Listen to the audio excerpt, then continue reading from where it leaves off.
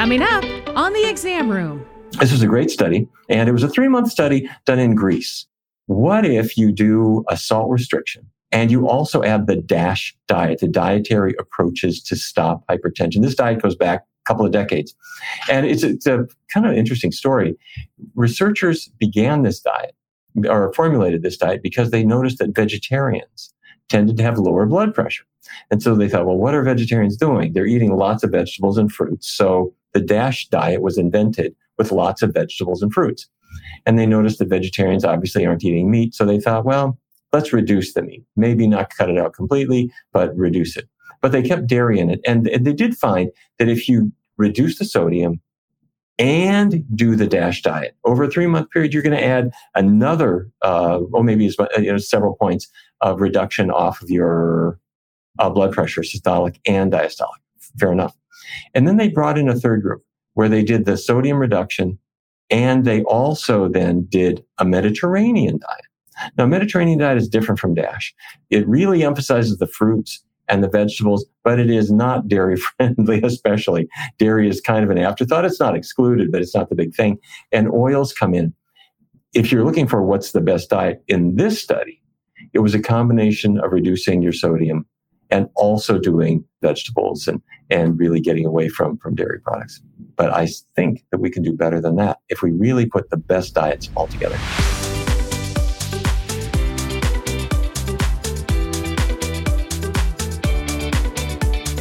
Welcome to the Exam Room Podcast, brought to you by the Physicians Committee. Hi, I am the weight loss champion, Chuck Carroll. Thank you so very much for raising your health IQ with us coast to coast in the U.S. and in more than 150 countries.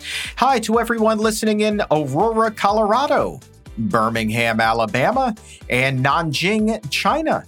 Wherever you are, we appreciate you helping to make the world a healthier place.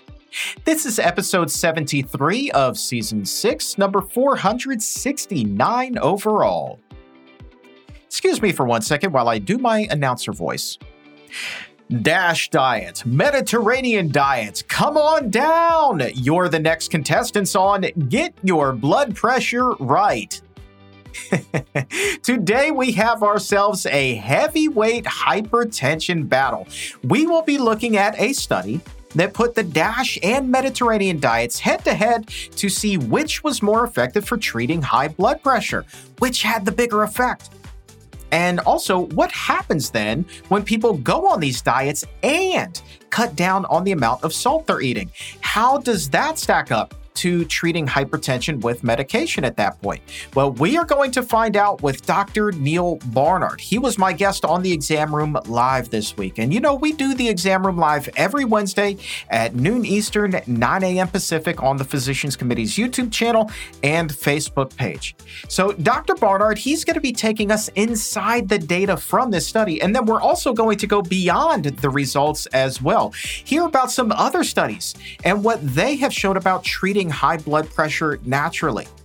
And there are some really interesting results that might catch you off guard. Plus, we're going to wrap up talking about the best foods and the worst foods for high blood pressure. Also in there, the risk of hypertension. How much more likely are you to have a heart attack or a stroke?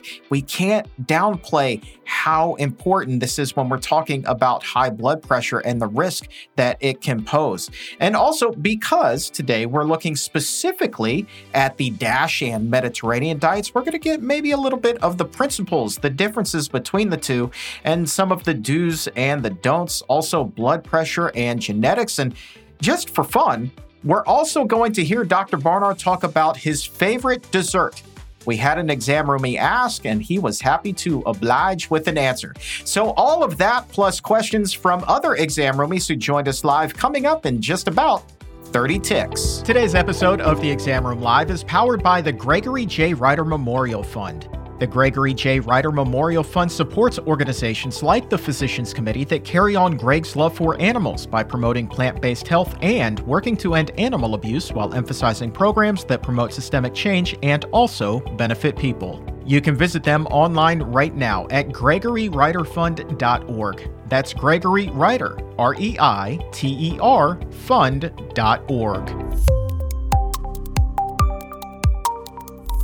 Welcome, Dr. Barnard, back to the Exam Room Live. Great to see you again, sir.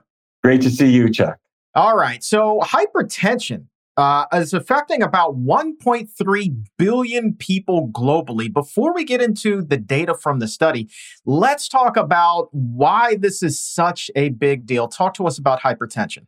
Well, hypertension is a big problem. If you think about it, you've got just too much pressure in the arteries that are going all over your body. And this is there day and night, around the clock. And so what does that mean?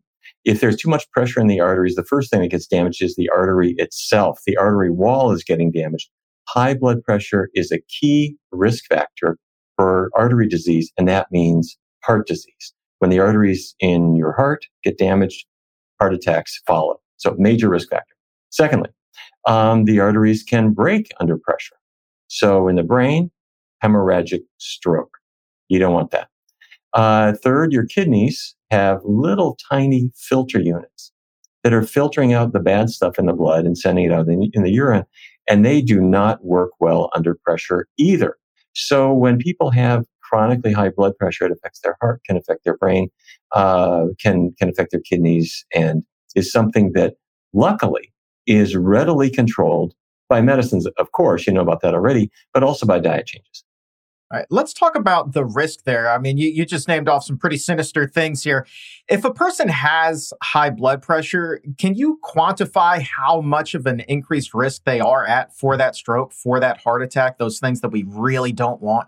Yeah, great question. The amount of risk really depends on the amount of increase in blood pressure. So the challenge that we have is there's really no threshold. If you're at 120 over 80, if you're going up to 140 over 90, 150, 160, 170, the risk just keeps going incrementally up. And so you want to keep your blood pressure in a healthy range. Now, let me be clear about this. The healthy range for a lot of people is 120 over 70, 120 over 80, 125, 130, something like that. If you are a really finely trained athlete, or even sort of a day-to-day person who might go out for a good brisk walk every now and then, your blood pressure will come down under those levels so that you might be 110 or 100 even, be your systolic, and your diastolic can be down 50, 60. That's normal, and that is actually better than where you had been in the mid-range. You know, I've read a statistic this morning getting ready for our conversation today, and it said that hypertension accounts for about half of all heart disease and stroke-related deaths worldwide. And then when you think about what an enormous number that is annually, I mean, hypertension, for as many people have it, I feel like, it's almost an afterthought for a lot of us. But that kind of puts it into perspective and really lends credence to the importance of today's conversation. No question about it. And the good news is that people can start bringing their blood pressure down today. And diet changes have amazing effects. And it's not just lowering the salt, but lowering fat will reduce the viscosity of the blood. So that means your blood flows more easily, pressure comes down. And these same changes help us shed some extra pounds. When the weight comes down, the blood pressure comes down too. All right, let's get into this study. Really interesting how they took the DASH diet and they've got the Mediterranean diet, two of the heavyweights in the medical field for treating hypertension. What did we learn from this? This was a great study. It was published in Clinical Nutrition, and it was a 3-month study done in Greece. And in Greece, people know about the Mediterranean diet. They know about Western diets as well. And so the study, I think, was done really very well. They first started by having a group that just did a sodium reduction. And you're familiar with that. Doctors very often say no more than about, 2,000 milligrams of sodium in your diet every day. That means you're really not using a lot of sodium in cooking, and you're not adding too much at the table. And by doing that, you do see a reduction in blood pressure. And in this group, they found it maybe about a drop of 8 points on the systolic and 4 points diastolic. It's really terrific. Then the next question was, what if you do a salt restriction and you also add the DASH diet, the dietary approaches to stop hypertension? This diet goes back a couple of decades. And it's a kind of interesting story. Researchers began this diet or formulated this diet because they noticed that vegetarians tended to have lower blood pressure. And so they thought, well, what are vegetarians doing? They're eating lots of vegetables and fruits. So the DASH diet was invented with lots of vegetables and fruits. And they noticed that vegetarians obviously aren't eating meat. So they thought, well, let's reduce the meat. Maybe not cut it out completely, but reduce it. But they kept dairy in it. And they did find that if you reduce the sodium and do the DASH diet, over a 3-month period, you're going to add another, or maybe several points of reduction off of your blood pressure, systolic and diastolic. Fair enough. And then they brought in a third group where they did the sodium reduction, and they also then did a Mediterranean diet. Now, Mediterranean diet is different from DASH. It really emphasizes the fruits and the vegetables, but it is not dairy friendly, especially. Dairy is kind of an afterthought. It's not excluded, but it's not the big thing. And oils come in. And in this study, what they found is that the Mediterranean diet outclassed the DASH diet by not huge, but maybe about 3 extra points of blood pressure lowering and maybe 1 or 2 points diastolic. So if you're looking for what's the best diet in this study, it was a combination of reducing your sodium and also doing the Mediterranean diet rich in vegetables and really getting away from dairy products. And that to me is interesting, though. I hear you about getting away from the dairy products, but obviously some were still included. Of the two, it sounds like the Mediterranean diet is going to include more fat than the DASH diet. And so I'm just curious, what role would fat play in terms of hypertension? Or are we learning that really it may not be the fat? It's really going to be the sodium that makes the big difference here. I think it's a combination of things. Getting away from sodium is always going to help the blood pressure come down. I don't think there's much question about that. And I honestly don't think that fat is helpful. The fat, unfortunately, makes the blood more viscous, more thick, and that tends to elevate blood pressure. However, let's say your fat is dairy fat.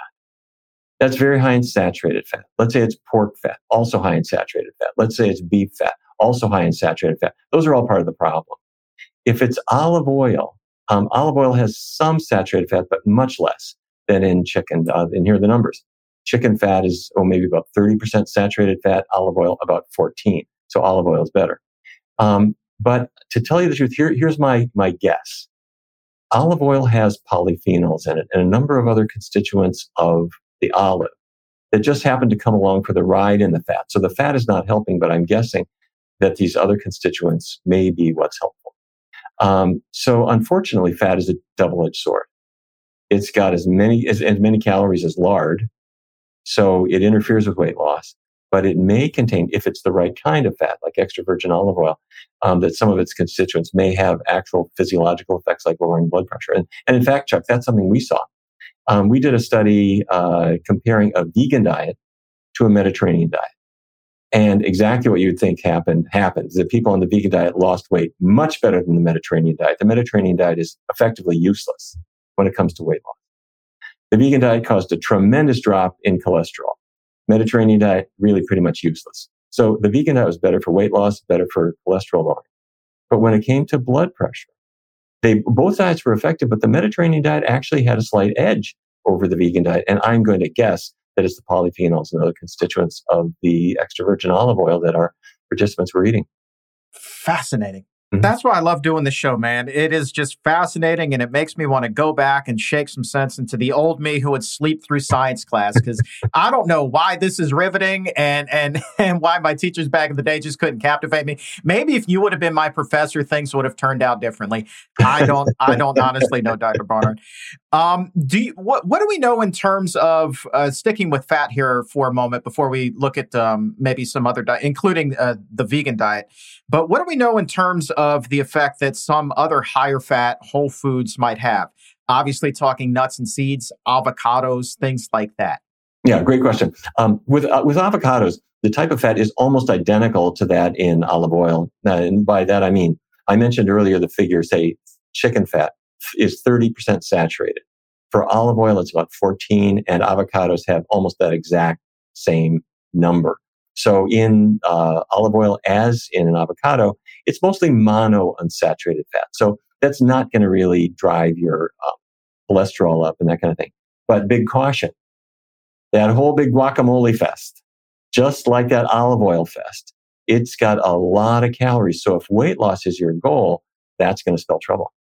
All right. Now let's talk about the vegan diet study that we conducted. What were the parameters there in terms of the foods that our participants were able to eat? Was it a strictly SOS-free diet, no salt, oil, or sugar, or what kind of guidance were they given there? Oh, great question. Okay. So we brought in 62 people. They all wanted to lose weight. And half of them were put on a Mediterranean diet, half were put on a vegan diet. And the Mediterranean diet was actually drawn from a big study that we've talked about before called the PREDIMED study. That was a great study done in Spain, 7,000 people, that showed that a Mediterranean diet could sort of modestly reduce cardiovascular risk. And so it was emphasis on vegetables and fruits, but it did have olive oil in it, and it had some meat and some dairy in it. Now, the vegan diet, it just had, the rules were just no animal products, keep oils really, really low. So it was a low-fat vegan diet, but it was not salt restricted. Now, I can imagine a person would say, well, wait a minute, if you really wanted to bring down blood pressure, you would have reduced salt as well. And that's true. That wasn't our target. Our target in this case was to just see what would happen with weight and these other parameters. So it was just vegan, low-fat. Interesting. I wonder if, and believe me, I'm not twisting any arms. I know that our researchers are busy doing things, but I wonder what would happen if we were able to replicate what they did with this particular diet, or this particular study, and then do it with a exclusively whole food, plant-based, SOS-free, Cadillac, gold standard diet, whatever it is you want to call it, and see what the effects there might be. That, to me, would be something worth keeping an eye on. Yeah, I think so, Chuck. But I have to say, there's also a psychological aspect to this study, which means that in this study, what we did was everyone went either Mediterranean first or vegan first. After 16 weeks, they switched. So the people doing the Mediterranean diet now did vegan, and the people who had done the vegan diet now were doing Mediterranean. Everybody did both diets in whatever order. Here was the problem. When people started the Mediterranean diet first, after a few weeks of thinking, oh, isn't this an indulgent diet? I get to use oil and I get to have fish. But they started to get frustrated because they really weren't losing the weight. Their blood pressure numbers might have been getting better, but their weight wasn't improving at all. And so they were getting frustrated. And even worse, the people who had the vegan diet first, when the people who had the vegan diet first and lost weight really quickly, which is what happens on a low-fat vegan diet, when they had to switch to Mediterranean, they got really annoyed because that includes oil, which they didn't want. It includes fish and chicken, which they didn't want, and they started putting the weight back on. So when you do a study like this, the one that you're suggesting, Chuck, I think is great. But the problem is we almost had a lot of our participants want to leave the study because they didn't like the Mediterranean diet after having lost so much weight on the plant-based diet. But I like your idea, and here's how I would do that. Let's say I wanted to really have a high-powered diet to knock down blood pressure. I would eliminate animal products, get rid of the dairy, keep oils really low. But if we think there might be magical constituents in olive oil or whatever, I wouldn't use the olive oil. I would use those same constituents in natural plants. So what you do is you really pump up in a big way the vegetables and the fruits. You could have, instead of olive oil, have the olive. So you're not throwing out all the fiber and all the pulp. You're getting the food in a natural way. So I think that would probably be the most effective. Yeah, but now I can hear some of the exam room saying, I got you, Dr. Barnard. That's really good news. But don't olives also have a lot of salt in them? And wouldn't that be kind of counterproductive to bringing high blood pressure down as well? When it's off the tree, the salt content's actually pretty low. When it comes out of a factory, the salt can be much, much higher. Well played, my friend. Touche indeed. I want to say hi to TM Peoples, who's watching right now in Jacksonville, hopefully staying safe and dry with the hurricane blowing through. Also, Kim in Ocala, Florida. Sally, who's watching in Michigan. Diana in Phoenix. And Anton joining us from Holland, home of Max Verstappen.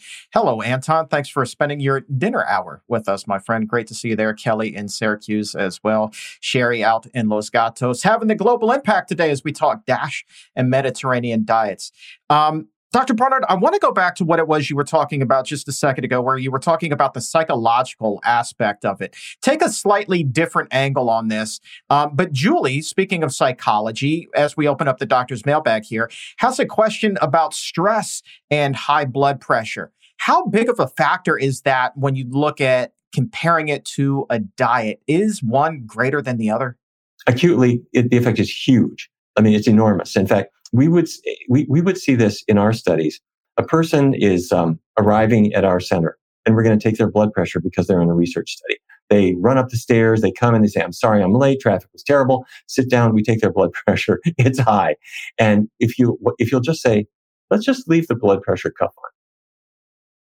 Let's just sit here for a minute. Turn the lights down." And sitting in the same place, just a couple of minutes later, their blood pressure comes down a little bit more. And then give them a couple more minutes, and as their body equilibrates, their blood pressure comes down and down and down. And tiny little things that you wouldn't even think of as stress can raise their blood pressure. You're in a quiet room, you're checking their blood pressure, and somebody slams the door down the hall. Blood pressure goes right up. Or somebody says something funny in the room. Or somebody is reading a book and there's something in the book that's stressful. Your body's response to stress is rapid and acute and much greater than you'd think. So little things in life will make your blood pressure go up and down and up and down and up and down minute by minute, which is why in order to really get it, to get your blood pressure accurately, do not do what they do in the doctor's office.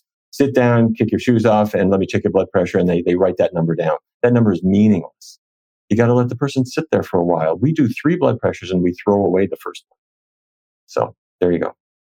All right. And let's also ask, there's a few people wondering about genetics and high blood pressure as well. We always say that genes don't necessarily have to be a person's destiny, but is there a genetic component to hypertension whatsoever? Yeah, there is. There are situations where genetics can cause blood pressure to go up. On the other hand, we also, in addition to inheriting genes, we also inherit recipes. And so, I mean, the way that we eat is very often related to what our parents taught us. So the way that we would test that is that you want to just have a person be on as healthful a diet as possible, or maybe 8, 10, 12 weeks. And if their blood pressure has not budged, you can really blame genetics with some confidence. All right. We've been talking about food here, but we've got a question from Yanni at 12:15. Hi, guys. Is caffeine bad for my high blood pressure? Oh, boy. We're talking right to the coffee and tea drinkers, Dr. Barnard. Modest effect. There is an effect. There's not much question about it. There is an effect, but it's not huge. And you also get tolerance as time goes on. So a person has been a coffee lover for, even some months, the effect of caffeine on your blood pressure tends to go down. All right, let's go to a 201 level question here. Really raise our health IQs. Take a question from Bit Finesse at 1210, wondering about potassium, right? And to reduce blood pressure, doesn't the potassium have to be increased along with dropping the sodium, Dr. Barnard? Great question. Well, that's sort of what happens naturally, because when you're getting away from animal products, cheese is loaded with sodium, more sodium in cheese than potato chips. Throw out the cheese, bring in the vegetables and the fruits and and so forth. They are naturally very low in sodium, and they're high in potassium. That's sort of their favorite mineral. So your blood pressure comes down partly because you're avoiding sodium, but potassium itself tends to lower blood pressure. So they work together, and plants have a lot of it. I want to say a quick hello to Steve, who's watching in Osaka, Japan. That's awesome, Steve. I hope that you're having a great time there. Melody is wondering about how long it might take to lower blood pressure with a dietary change. How long do you think that might take? Okay, great question. I think it takes a while for many, many people. The reason that's important is if I put you on a scale now, and this is the first time you've ever done a low-fat vegan diet, you're going to start losing weight today. It will come gradually, but you might start losing a half pound, a pound, week after week after week after week after week. That's great. If you have diabetes and your blood sugar is high, your blood sugar is going to start dropping, also in most cases within the first week. But blood pressure is often different. I find it's a little bit slower. Now, not necessarily. There are some people who have this blood pressure lowering effect very quickly. But in the original DASH study, the effect was quantified over about 8 weeks. So I would give it really more time. And there's an even longer effect than that, which is as your body responds to weight loss, you'll see your blood pressure continuing to drop even 6 months or a year out. if your weight is still coming down. So all these different effects, the salt effect relatively quick, the viscosity effect of getting away from the fatty foods, that kicks in but takes a little while, and the effect of the reduction in body weight, that can take much longer. Same question about cholesterol here. I know we're talking hypertension at the moment, but if somebody makes these changes to their diet, these same changes, how long might it take for the cholesterol to come down with that? Quicker. David Jenkins did the portfolio diet. The portfolio diet was a portfolio of healthy foods added to a vegan diet. So he brought in people and asked them to get away from animal products. But then he said, let's have a little bit of nuts in there because nuts might have a good anti-cholesterol effect. Some soy products, foods high in soluble fiber, oatmeal, beans. And he found that he could get a 30% drop in cholesterol in 4 weeks. So very fast. That's kind of rivaling what medications will do, really. All right. And speaking of medication, perhaps the most important question that we're going to have all day comes to us from Tina at 1220. How would one know if it's safe to lower or get off of their blood pressure medication? All right. When your doctor says so. Leave it at that, really. Do not throw them away on your own because high blood pressure can kill you. It can harm your kidneys, and this is not something to fool around with. So you definitely want to follow a healthful diet. And you're going to start to get a sign that you may be on too much medication because you've been on this diet for a while, your blood pressure is coming down, and one day you stand up a little too quickly from your table and you get lightheaded. That's a sign that your medications are too strong for you. So be in touch with your doctor. And many people are on 1, 2, or 3, or even more different medications for their blood pressure. Their doctor starts lowering doses and kicking those medicines out kind of one by one, and work with your doctor to make that happen. Yeah, so let's talk tangible steps here. I mean, is it as simple as calling up the doctor's office and saying, hey, I've made these changes to my diet. I need to come back in to be reevaluated for my blood pressure medication, and just leave it, as you said, as simple as that? Yeah, I mean, that's what you should do. You should make sure that your doctor knows what you're doing because your doctor knows the risks of this and can also back you off the medications in a sensible way.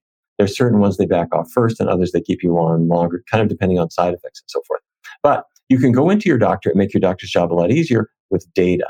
You can get a blood pressure monitor very cheaply at any drugstore and take your blood pressure carefully and write it down.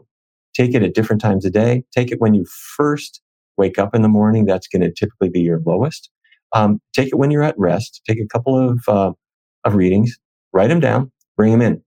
And that will give your doctor some terrific data to go on. Yeah, and better to be proactive than reactive and wait for those symptoms to kick in, correct? Oh, you said it, absolutely. And you nowadays, you don't necessarily have to go to your doctor's office. You can call the office and say, here are my numbers. I made a big change in my diet. Here's where I am. And your doctor can sometimes just work with you over the phone or through telemedicine to bring your medicines down. Oh, and that's no joke. My wife and I moved away from the city out into a little slice of country, and we're able to maintain our primary care physician through the wonders of telemedicine. It's been great. And so for something like this, you really don't miss a beat, and it certainly saves us an hour and a half drive. It's fantastic. So you said it. The doctor doesn't need to put a stethoscope on your chest, or to take your temperature to lower your blood pressure medicines. If the doctor's got the numbers that you've taken carefully, your doctor can talk with you about that. The thing not to do is to just throw your pills away. The thing to do is to get some good data and make sure your doctor can talk with you about getting off your medications, which I have to say is a terrific feeling when that happens.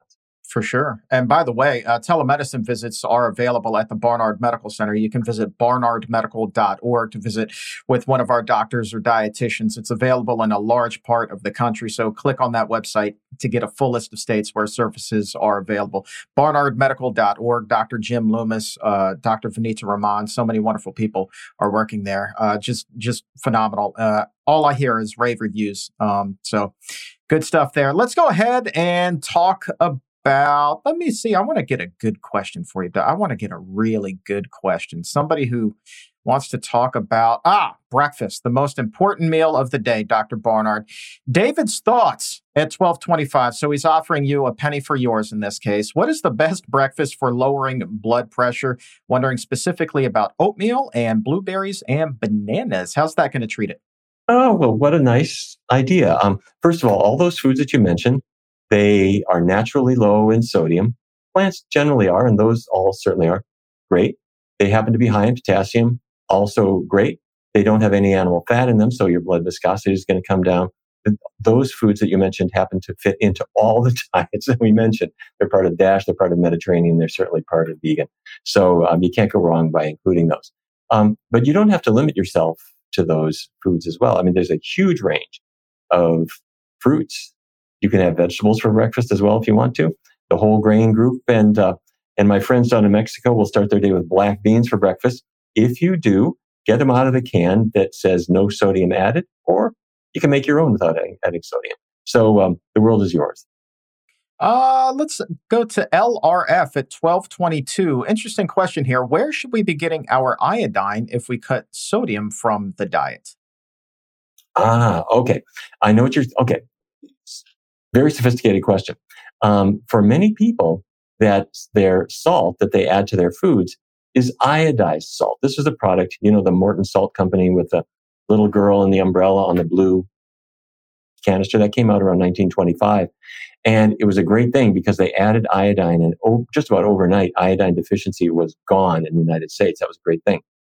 But nowadays, people are doing two things.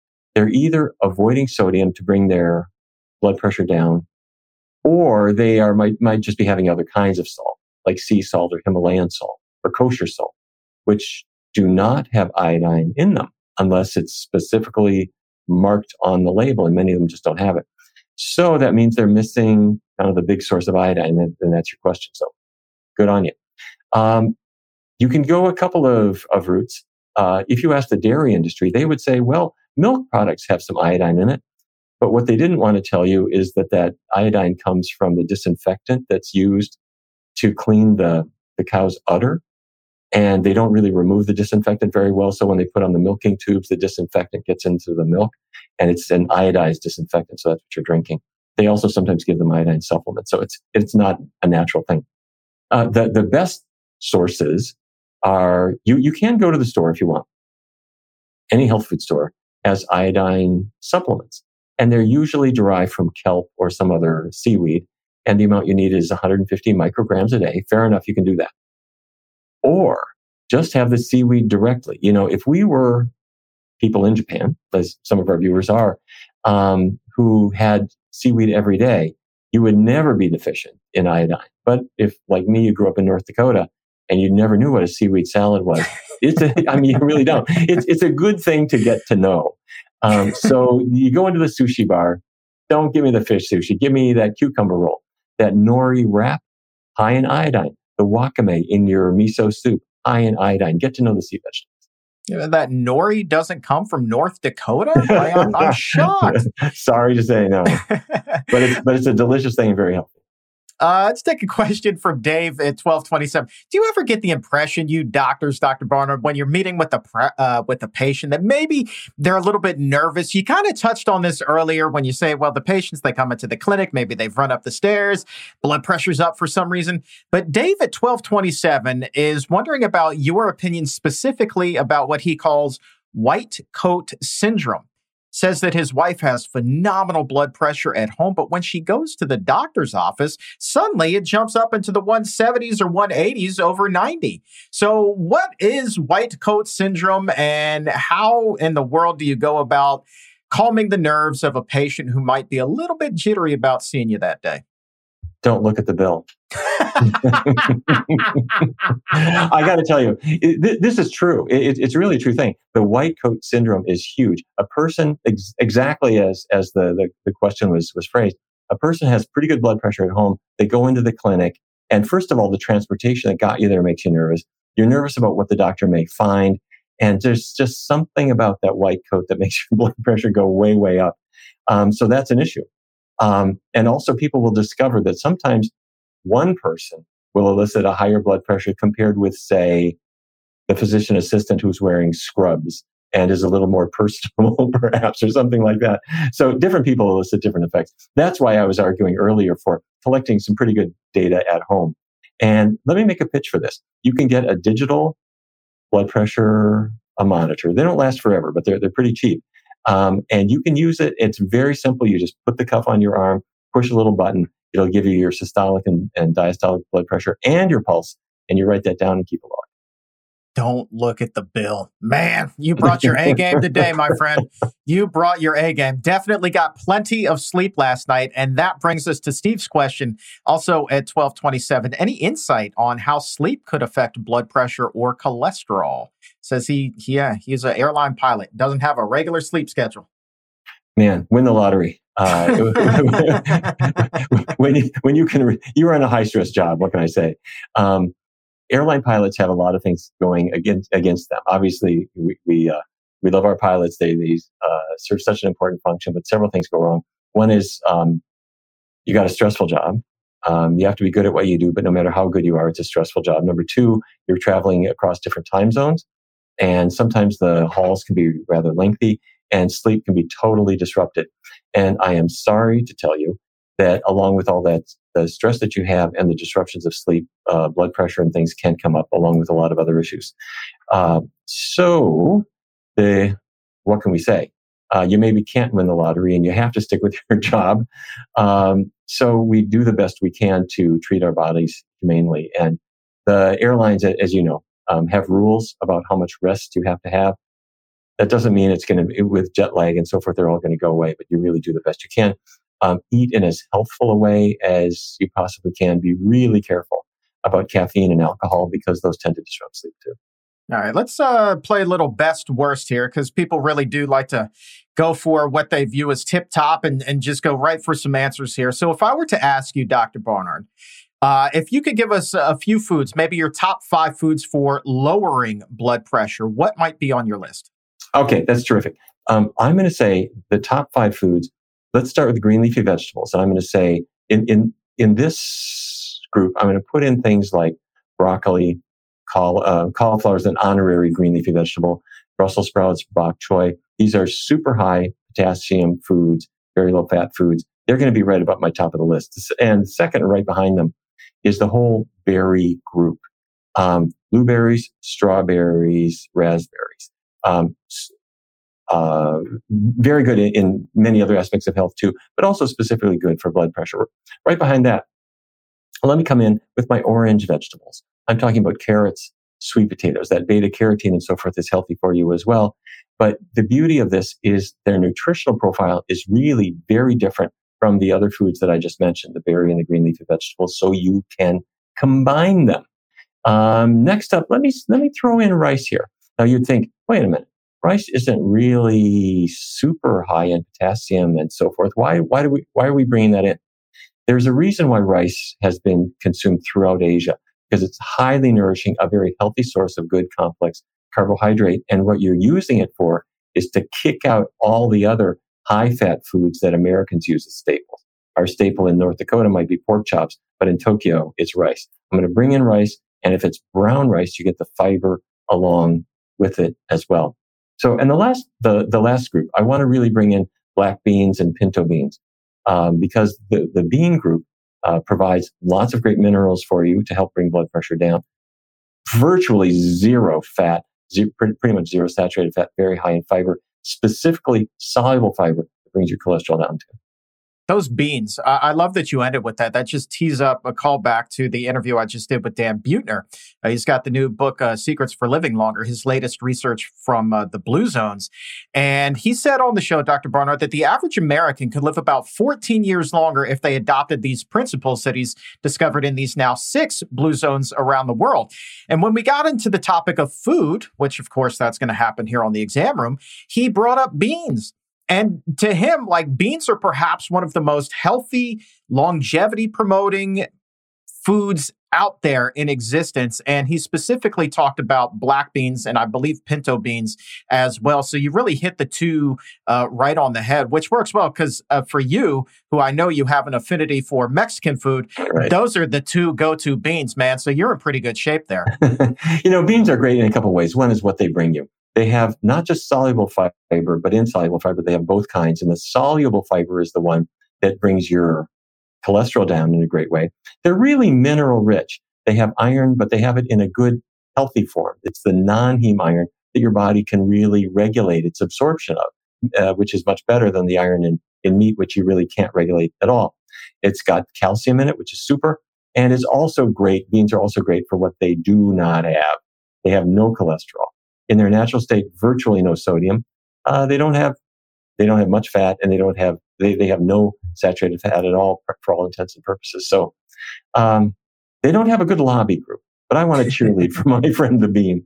They're a healthy food. My friend the bean. That's amazing. That just sounds like a cartoon or a sitcom or something. We'll get that workshop.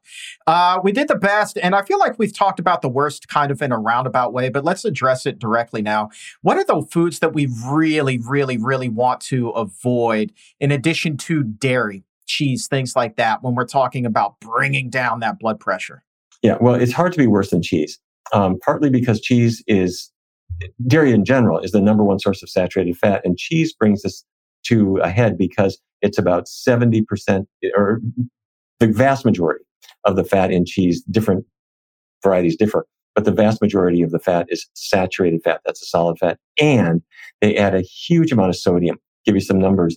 If you have, say, potato chips, high salt food, and you compare something like a brie or a cheddar or Velveeta or any kind of cheese product, they are off the scale higher in sodium compared to the potato chips. So you've got the worst of everything. You got the saturated fat and the sodium all in one thing, zero fiber. So I'm going to put cheese, all varieties of cheese, really at the top of my list. And right behind them are all the processed meats. I'm talking about the bacon and the sausage. Yes, they cause colorectal cancer, but they are also terrible for blood pressure.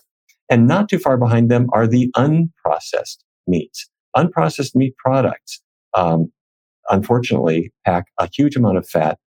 A lot of it is saturated fat, and that's going to tend to raise your blood pressure as well. So if people avoid those foods, they're going to do really well. Now, you already know that you want to avoid eggs. They have a lot of cholesterol.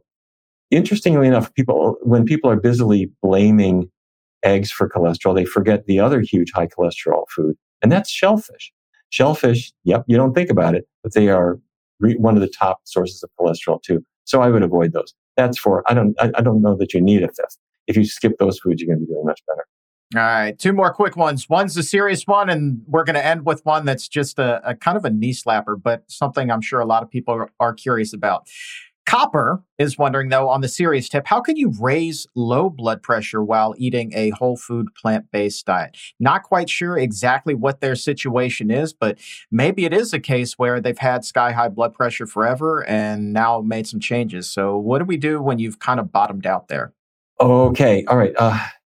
Low blood pressure has to be in context, really, here. If a person got a low blood pressure because they had a normal blood pressure or high blood pressure, and then they started lacing up their sneakers and they start exercising, your blood pressure comes down. Exercise brings it down.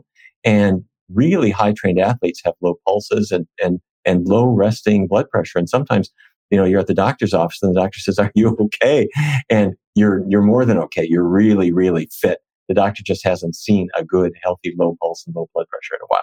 So there are good reasons to have a low blood pressure. That's fitness. But I'm guessing, Copper, that's not your issue.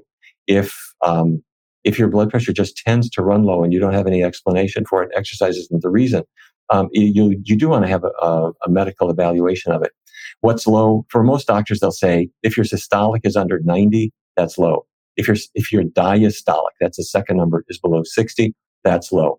So the next question your doctor will ask is, what medications are you taking? And there are medications that will lower blood pressure. Obviously, the blood pressure medicines themselves do it, but so do antidepressants, and so do a number of other medications as well.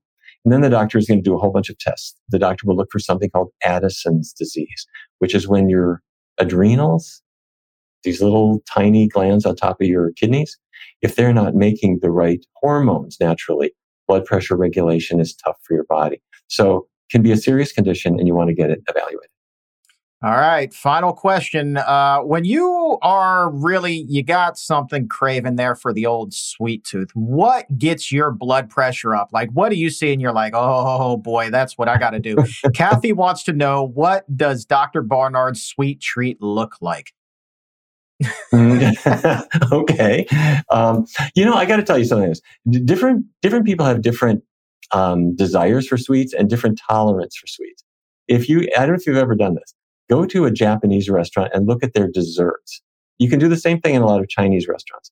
And sometimes it's something like berries or a little pudding that's really not sweet at all.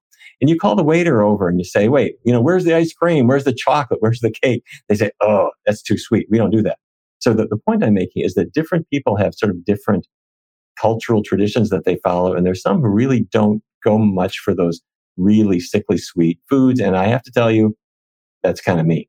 But if you wanted me to pick my really favorite, really sweet foods, I'm going to put, say, mangoes and papayas at the top of the list. But my favorite dessert of all is you take a mango, and which we never had in Fargo, I want to tell you, but I've discovered them since.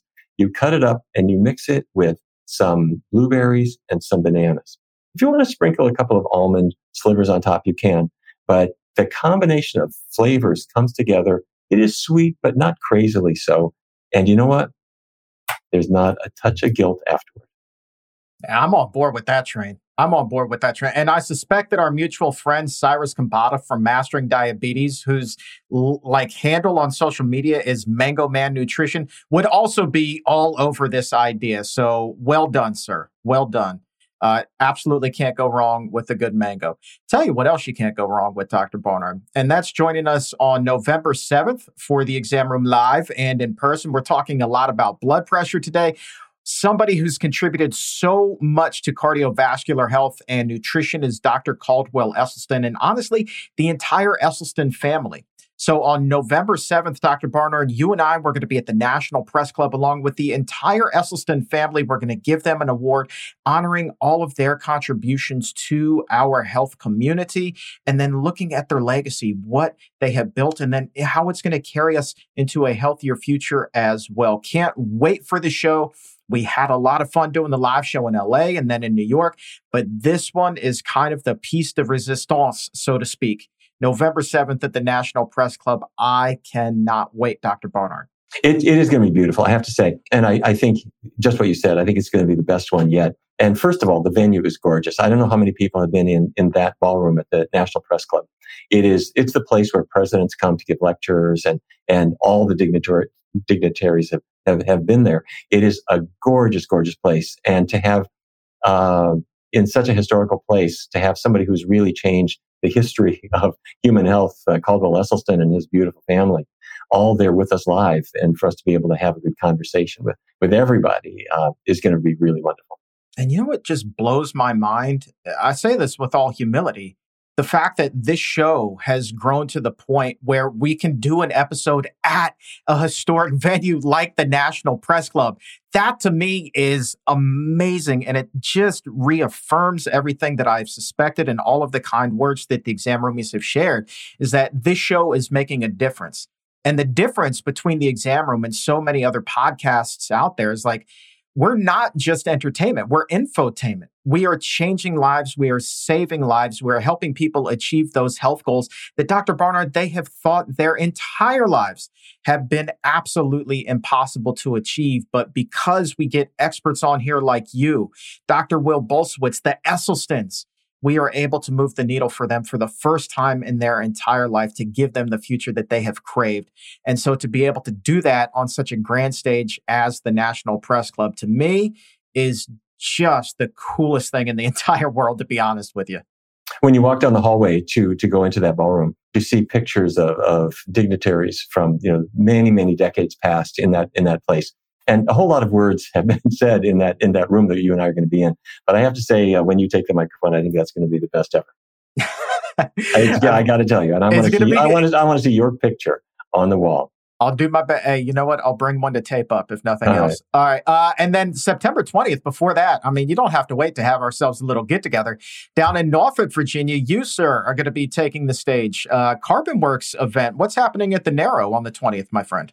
Yeah, it's going to be really fun. The Narrow Cinema is, this place, Chuck. Very well. It's right there on Colley Avenue, right in the heart of Norfolk, Virginia, in the middle of Tidewater. And it's a historic theater. It's about a century old. And what we're going to do is I'm going to be there. We're going to start by talking about health issues and the body's capacity to heal. We're going to take questions. And then we're going to turn the lights down. And we have about 35, 40 minutes of CarbonWorks videos. So that's my band, our musical band. And we're going to really, I'm hoping that we can touch your heart a little bit. And we're going to talk about maybe healing the world we live in a little bit of ways. And you're going to laugh and cry, and these are going to be beautiful videos. Then after that, I'll have a few more things to say. And then the Harbor Quartet is going to come. They'll be there. They're going to be playing live. And there's a cupcake factory down over on Granby Street. Yes, it's called Hummingbird Cupcakes. And they said, we can do a cupcake that is vegan and healthy. And we're going to pass those out free to everybody at the Narrow. Man, I can't wait. You think I would miss a show in your hometown? I'm coming just to hang out, and maybe some exam roomies want to join us too. I think that would be a blast. I mean, literally, my middle school is virtually across the street. I remember walking from class to do field trips at the Narrow growing up. So really kind of a cool, as you said, historic venue. So pcrm.org/events is the place to go to reserve your seat today for the event with CarbonWorks on September 20th, and then November 7th as well at the National Press Club, kind of your one-stop shop for all things the exam room and CarbonWorks. And Dr. Barnard, last thing today, can't wrap things up also without saying a huge thank you to the Gregory J. Ryder Memorial Fund for powering today's episode. Because as we always say, Dr. Barnard, the Gregory J. Ryder Memorial Fund, they support organizations like ours, like the Physicians Committee, that carry on the love that Greg had for animals by promoting not just plant-based health, but also working to end animal abuse, while also emphasizing programs that promote systemic change to benefit people as well. Totally all-encompassing. And you can visit them online at gregoryryderfund.org. You see it on your screen there, gregoryryderfund.org, REITER fund.org. Love them. Love everything Allison Mahoney has done, and to continue to support the show like this. The gratitude is immeasurable, Dr. Barnard. You said it. I have to say, Greg was such a wonderful person who had such a warm heart, such love for animals, but compassion far more broadly than that. And Allison's carried that forward so beautifully. All right. And to put a bow on today's conversation, DASH diet, Mediterranean diet. In terms of the study today, which one again came out on top, Dr. Barnard? Mediterranean's the winner in the blood pressure competition among those two. But I think that we can do better than that if we really put the best diets all together. I didn't get the opportunity to talk about this on the show today, but all of this makes me remember being put on high blood pressure medication when I was just 14 years old because it was so high. I mean, we're talking about that 180, 190 over 90 or 100 range, scary high. And this was not white coat syndrome. This was fast food and junk food syndrome for me. We talked about white coat syndrome on the show today. But for me, this was strictly diet related. And even though I knew my blood pressure was really high, it still took me years to make changes to my diet because I convinced myself that the blood pressure medication was the answer. It was the only answer. And as long as I took the pills, I was going to be okay. And I convinced myself of this even though my blood pressure numbers were still high, despite the fact that I was on medicine. So I kept eating the junk food. I kept eating 10,000 calories a day. And it wasn't until I started to eat a whole food plant-based diet that things really fell into place. Yeah, I had lost a lot of weight before I went whole food plant-based, but my blood pressure, it came down, but by no means was it pristine. But because you have 1.3 billion people in the world who have high blood pressure, including many members of my own family, this was just normalized. It wasn't a big deal. It wasn't even unhealthy to me. Despite the fact that, as we heard from Dr. Barnard today, the risk that hypertension brings with it for other fatal conditions is really high. We just can't normalize these things. That's why I thought that today's show was really, really, really good. Really good episode. And I told Dr. Barnard as soon as we finished, like, dude, today's show was just fire. Thank you for bringing the heat and that information. And he agreed. He was like, man, this is one of the better shows that we've done in a long time. So I hope that you feel the same way. And if you do feel like you've raised your health IQ by a point or two, please go ahead and like the exam room, give it a follow on Apple Podcasts, Spotify, wherever it is that you get your shows. And when you do that, please also leave a 5-star rating and a nice review so that we can continue to help this show grow and get it to even more people who are in need of this life-changing and life-saving information. And if you would like to share your own health success in a review of the show, please do that. We would love to be able to tout your success here on the exam room as well. Links to do that for Spotify and Apple Podcasts are in the episode notes. And by the way, we also talked about the recent episode with Dan Buettner from the Blue Zones on the show today. Well, you can go back and check him out. That interview was on the last show that we did. So go ahead, as you subscribe, go back and make sure that you check out that episode. And then looking forward, we have some amazing interviews on the horizon, including one that I did with Dr. Garth Davis at the International Conference on Nutrition and Medicine. He, of course, the author of Protein-aholic.